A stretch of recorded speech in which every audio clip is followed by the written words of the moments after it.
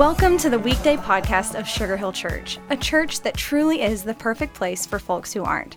So whether you're exercising, driving, meditating, or just hanging out with us today, thanks. Let's join Pastor Bobby McGraw for an encouraging message. Well, hey friends, it's so great to see you here on the Weekday podcast. Thanks for being with us. If you don't mind, would you share today's podcast or one of this week's podcasts by posting the website weekdaypodcast.com on your social media feeds or forward it via email or text message? We would be so grateful to be able to encourage as many people as possible today. The question that this episode is built around is, what does your heart sound like? What does your heart sound like? And honestly, the thing that sparked this for me is I've talked to several people over the last couple of months that are either donors or the receivers of different kinds of transplants.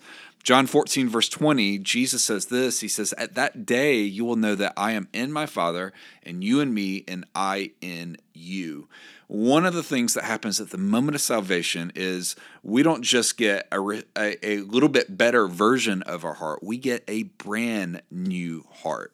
Ezekiel 36 teaches this. He says, "I will give you a new heart, and I will put a new spirit inside of you." It's as if at the moment of salvation, we get a spiritual heart transplant, that something different happens inside of us. And I read this encounter that was just an amazing miracle. Tara was somebody that in the spring of 2010 had a skiing accident in her family. It took the life of her 13-year-old daughter, Taylor. And what followed was every parent's worst nightmare. There's the funeral, there's the burial, all the questions, all the tears. I can't even imagine.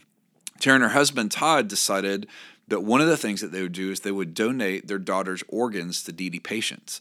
And few people needed more of her heart than Patricia Winters. Her heart had begun to fail 5 years earlier. She's too weak to do much more than sleep. And Taylor's heart gave Patricia a fresh start on life. That transplant totally gave her a brand new start. But Tara had one request.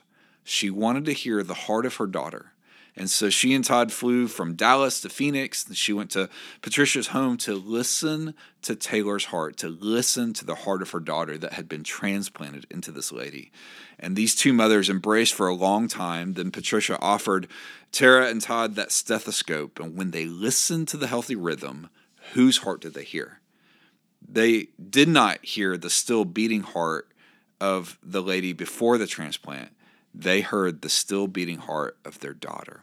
And so the question today is that when God puts the stethoscope on you today, that's a fun word to say, but when God begins to listen to your heart, what does he hear? My prayer is that today, as he listens to your heart, he hears the beating heart of his son, that the heart of Jesus is beating alive and well in you and me today.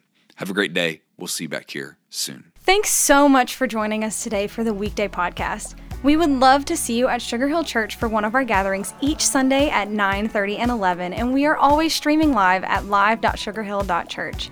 Again, thank you for joining us today. Please share these weekday podcasts with friends and family by tapping the share button. Have an awesome day.